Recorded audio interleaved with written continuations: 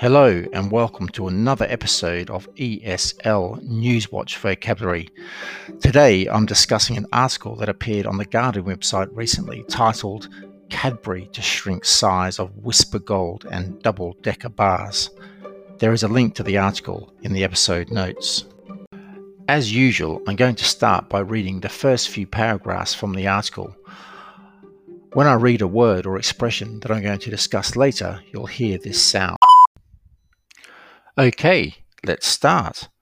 Cadbury is shrinking the size of double-decker and Whisper Gold bars sold in multi-packs so they contain less than 200 calories in an attempt to help tackle obesity.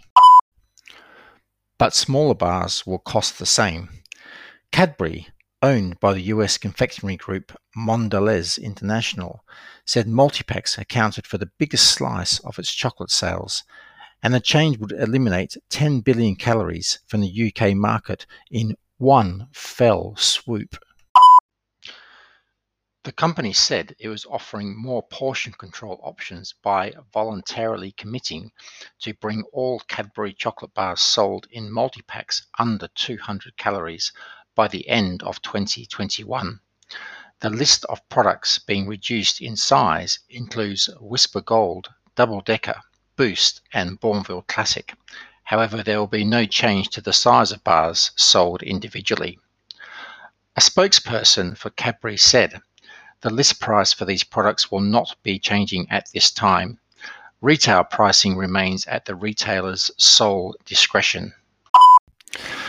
The practice of reducing product sizes but maintaining prices effectively increases their cost per ounce and is known as shrinkflation. The confectionery group has already promised to reduce the serving size of treats typically bought for children to under 100 calories by the end of this year, with fudge, Curly Wurly and Chomp bars among those to have already made the switch. Louise Stegont, the UK Managing Director at Mondelez International, said, "We recognise we must play our part in tackling obesity and are committed to doing so without compromising on consumer choice.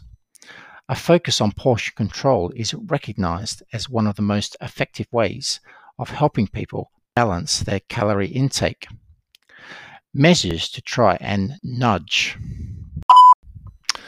the public into healthier food buying habits are among policies being considered in what has been billed a war against obesity being drawn up by Downing Street.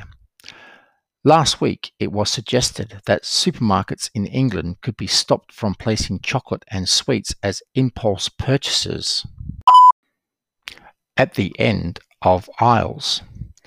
Cadbury has been reducing its portion sizes for several years, having introduced a 250-calorie cap on all single-serve chocolate bars in 2014 and a 98-calorie Cadbury Dairy Milk bar. Last year, the company launched dairy milk bars with 30% less sugar. So that's the end of the article. I'll go on now to talk about the individual words and expressions highlighted. The first expression I'm going to discuss is tackle obesity. The first word in the expression, tackle, when used as a verb, as it is here, means to deal with something or to try and stop it. The second word in the expression, obesity, is the state of being very overweight or fat. So, to tackle obesity is to try and stop the problem of people being very overweight. The next expression is one fell swoop. To do something in one fell swoop is to do it suddenly or in a single action. So here, the reduction in the size of chocolate bars, one single action by Cadbury, would remove a lot of calories out of the food market. The next expression is sole discretion. The first word, sole, when used as an adjective, as it is here, means something that is not shared with anyone. The second word, discretion, is a noun. When used in the context that it is here, it means having the freedom to decide something. So here, sole discretion means that the decision of what price Cadbury chocolate bars should be sold at belongs to the shop selling the chocolate bar and to no one else. The fourth word is nudge. When used as a verb, as it is here, nudge means to gently persuade. So here, the company is trying to gently persuade the public to eat more healthily. The final term I'm discussing is impulse purchases. An impulse purchase is a thing that someone buys without planning to do so in advance. So that finishes my episode for today. Thank you so much for listening.